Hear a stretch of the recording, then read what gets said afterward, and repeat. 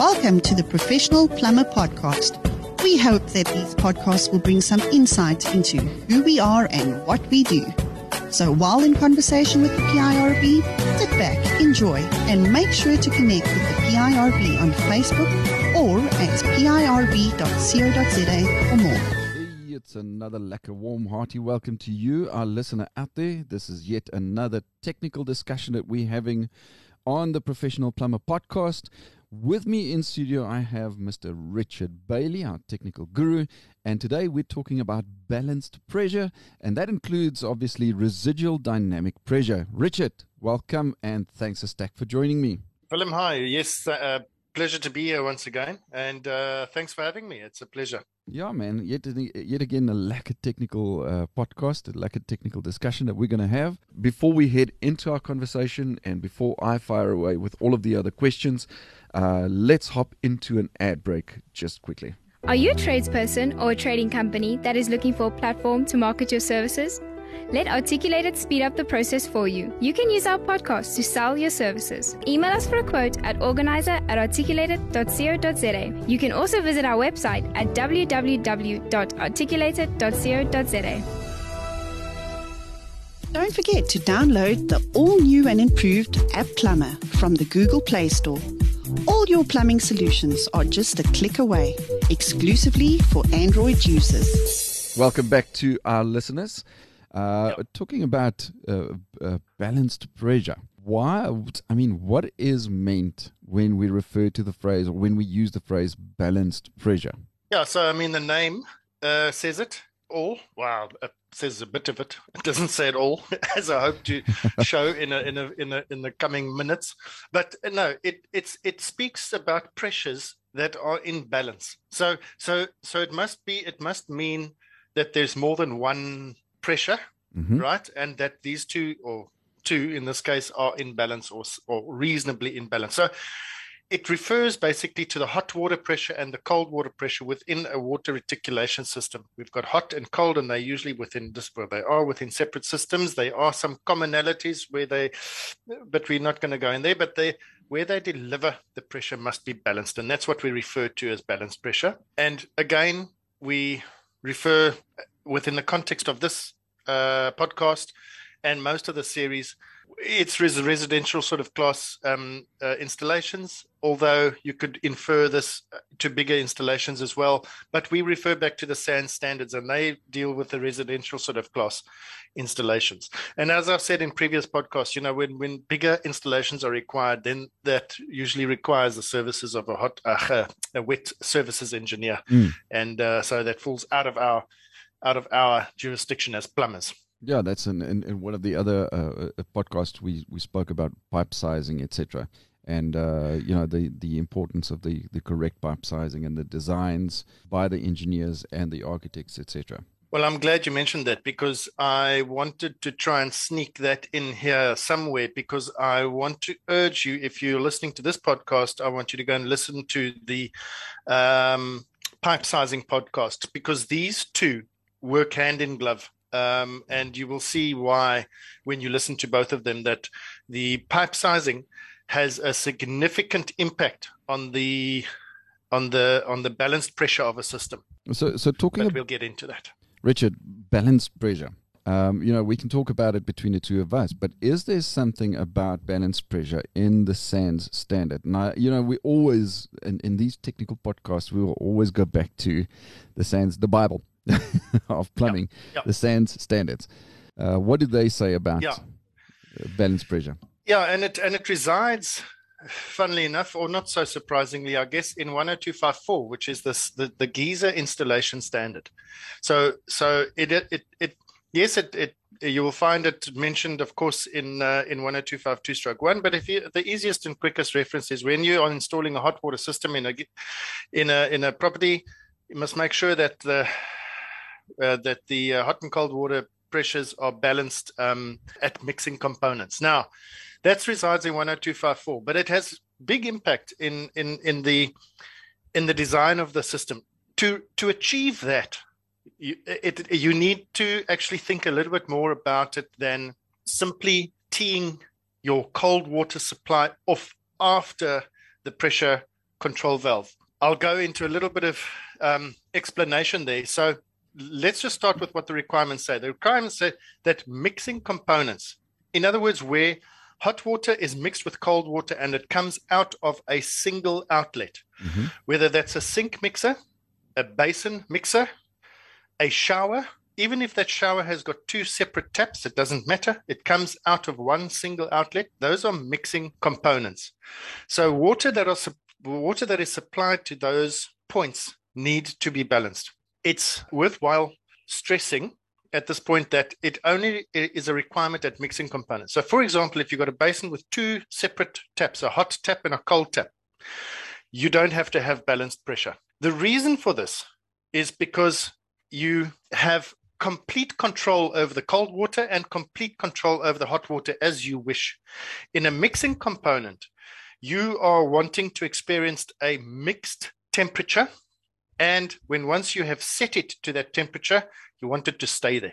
So anyway, and there's other reasons, but that's the premise. So a lot of plumbers and most installers think that the way to achieve this is simply to supply all of those mixing components with a pipe that is teed into the cold water supply of the geyser. In other words, after the pressure control valve, and plumbers will know what I'm talking about when I say this. So when everything's closed and you measure the pressures, those pressures are the same. But that is not balanced pressure, because what 10254 says about balanced pressure, it says it must be balanced. And then it carries on, and I'm paraphrasing, but so it might not be the right words, but it says the residual dynamic pressure between the pressures of those two at the components may not vary by more than 20%. And that's what it means when it says residual dynamic pressure, that it may not vary by more than 20%. And we'll get into that a little bit later. But that is the trick, and that is the thing that people don't see. And to achieve that, you need to take care of other stuff. So it requires that the layout of the pipes, the size of the pipes must be correct. And this is where it ties into the podcast that talks about pipe sizing. Because if you've got incorrect pipe sizing, you're not going to be able to achieve that. Flow rate and friction losses will also affect it. But the whole design of the system, if done correctly, as that pipe sizing podcast explains, you will have no problem and you will have perfectly balanced pressure. So that's the premise of it. So the standards, although it's a very short little mention and it's not a massive section, they talk about balanced pressure and they talk about residual dynamic pressure and make sure that it's within 20%. And that's all they say, but the implications are quite big. An exciting new recognition program for plumbing industry champions will soon be launched. As an essential service to society, there must be constant growth and development within this important and ever-changing industry. Developed by the PIRB, the Master Plumber Recognition Program will soon launch as a new PIRB designation, allowing industry champions to take the lead. Contact us or follow our social media, YouTube channel and podcast feed for more. We said at the beginning of this episode that we're going to include, when we're talking about balanced pressure, we're going to include residual dynamic pressure. And you just touched base on that again. You mentioned it in one of your statements again now, that the fitting shall not vary by more than 20% when you spoke about residual dynamic pressure. But what is meant by the residual dynamic pressure? So if I have a system that is static and everything is closed and there's no flow of water, I can take a pressure gauge and I can measure the cold water pressure at the basin mixer, and I can measure the hot water pressure at the basin mixer, and they should be pretty much exactly the same.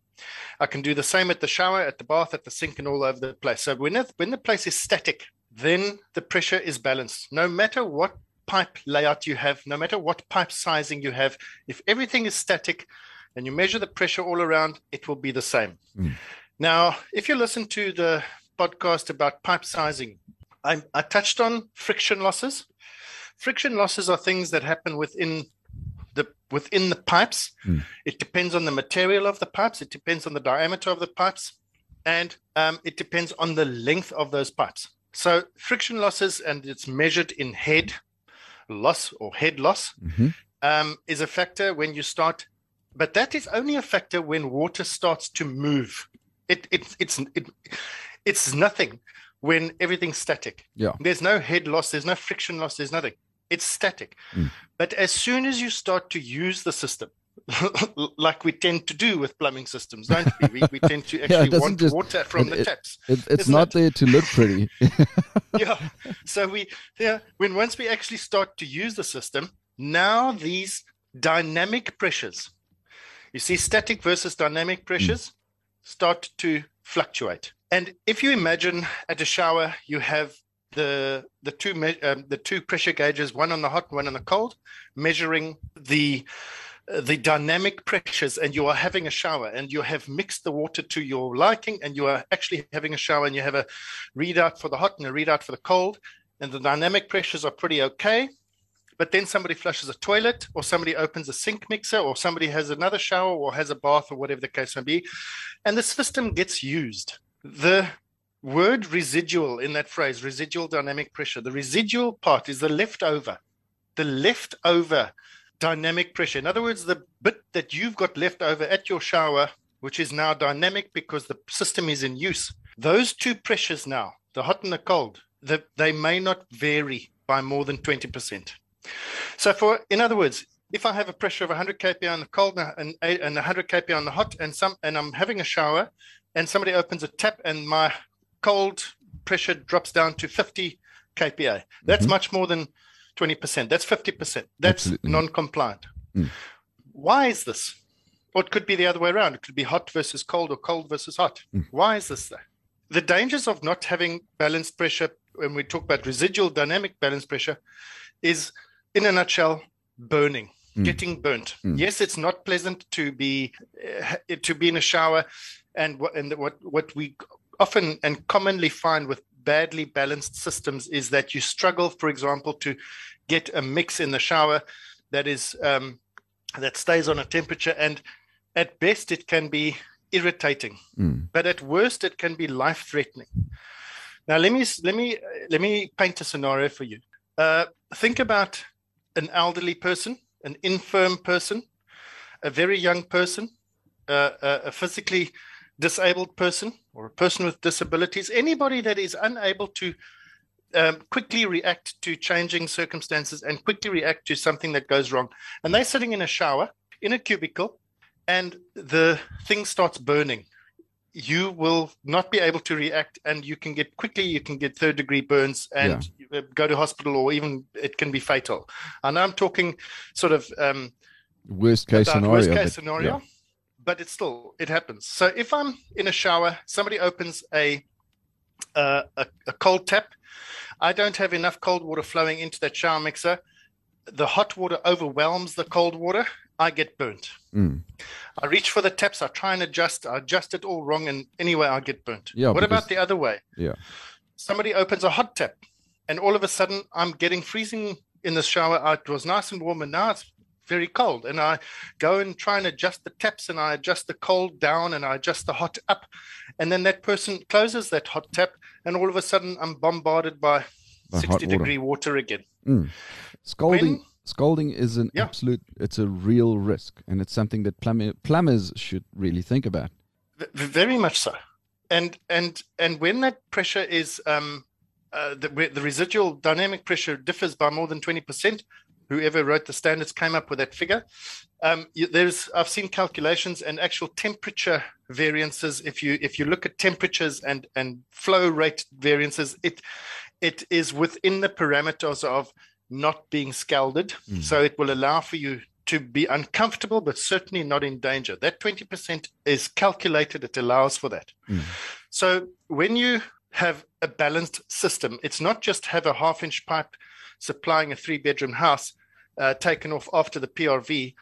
It is making sure that the entire system is designed properly with the correct size pipes, with the correct layout, bracketed correctly, routed correctly. That is what constitutes a balanced water system. I was just about to ask, as a layperson, I don't have any idea. I can listen to the risks involved of not having balanced pressure, but then I was thinking to myself as we spoke, all right, so you're telling us what the standards say, it may not vary like that, and it may not vary more than 20%, etc. But certainly there are, what are the things that, constitute to balance pressure, that if you do it this way, then it'll ensure that the balance is correct.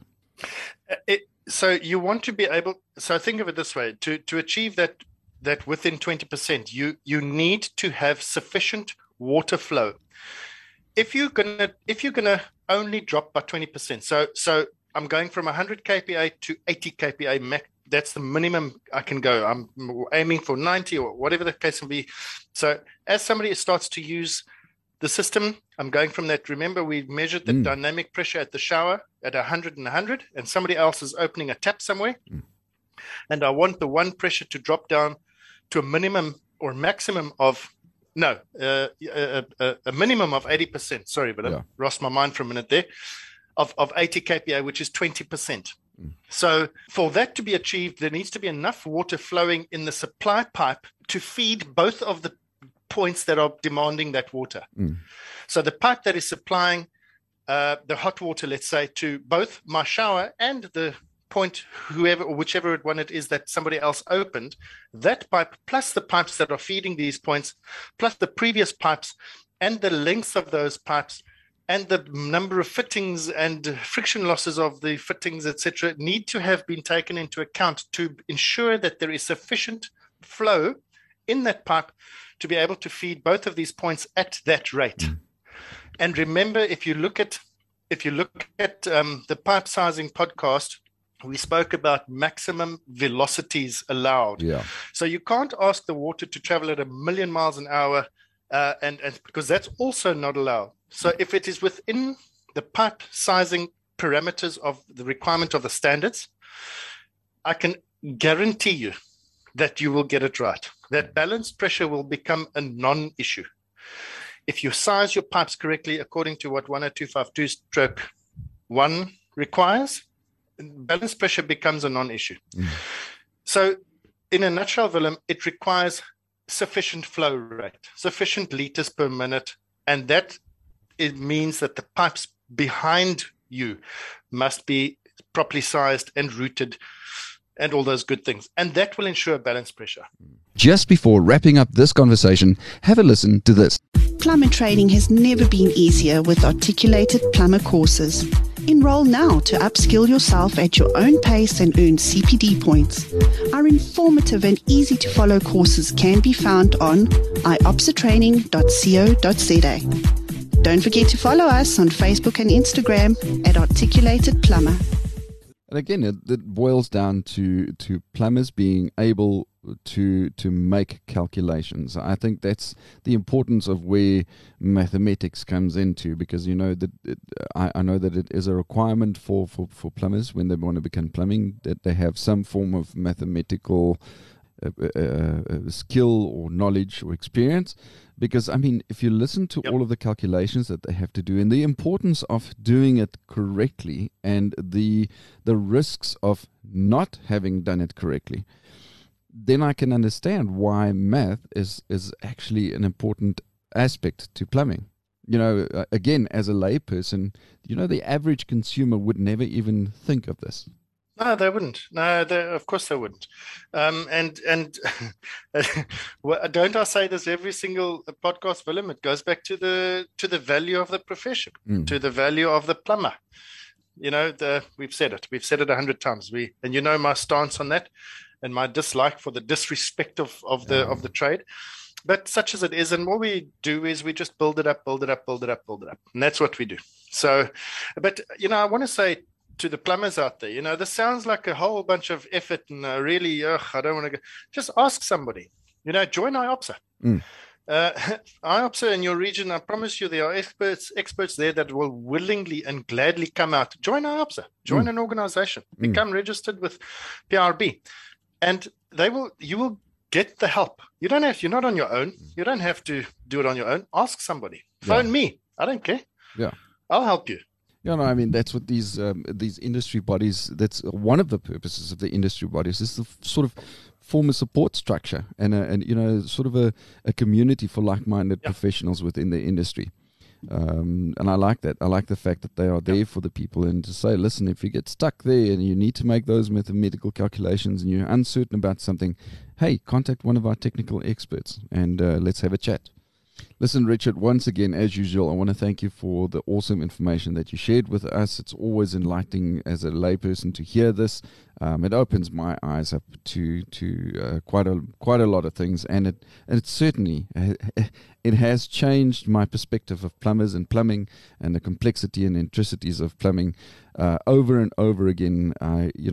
Since I've started having these podcasts and these discussions with the plumbers, as a layperson, my perspective of plumbing is completely different from what it was before. And I can honestly say thank you to you for sharing it. I hope that this carries as much value to our audience, to you, the listener out there, as what it did for me. Thanks, Richard. Only a pleasure, Willem, as always. Thank you. And then lastly, thanks a stack to you, our listener out there. We will definitely chat to you again very soon. Thanks for having tuned in. Make sure to read more about the PIRB on our website at pirb.co.za and on our social media channels like Facebook, Twitter, and Instagram.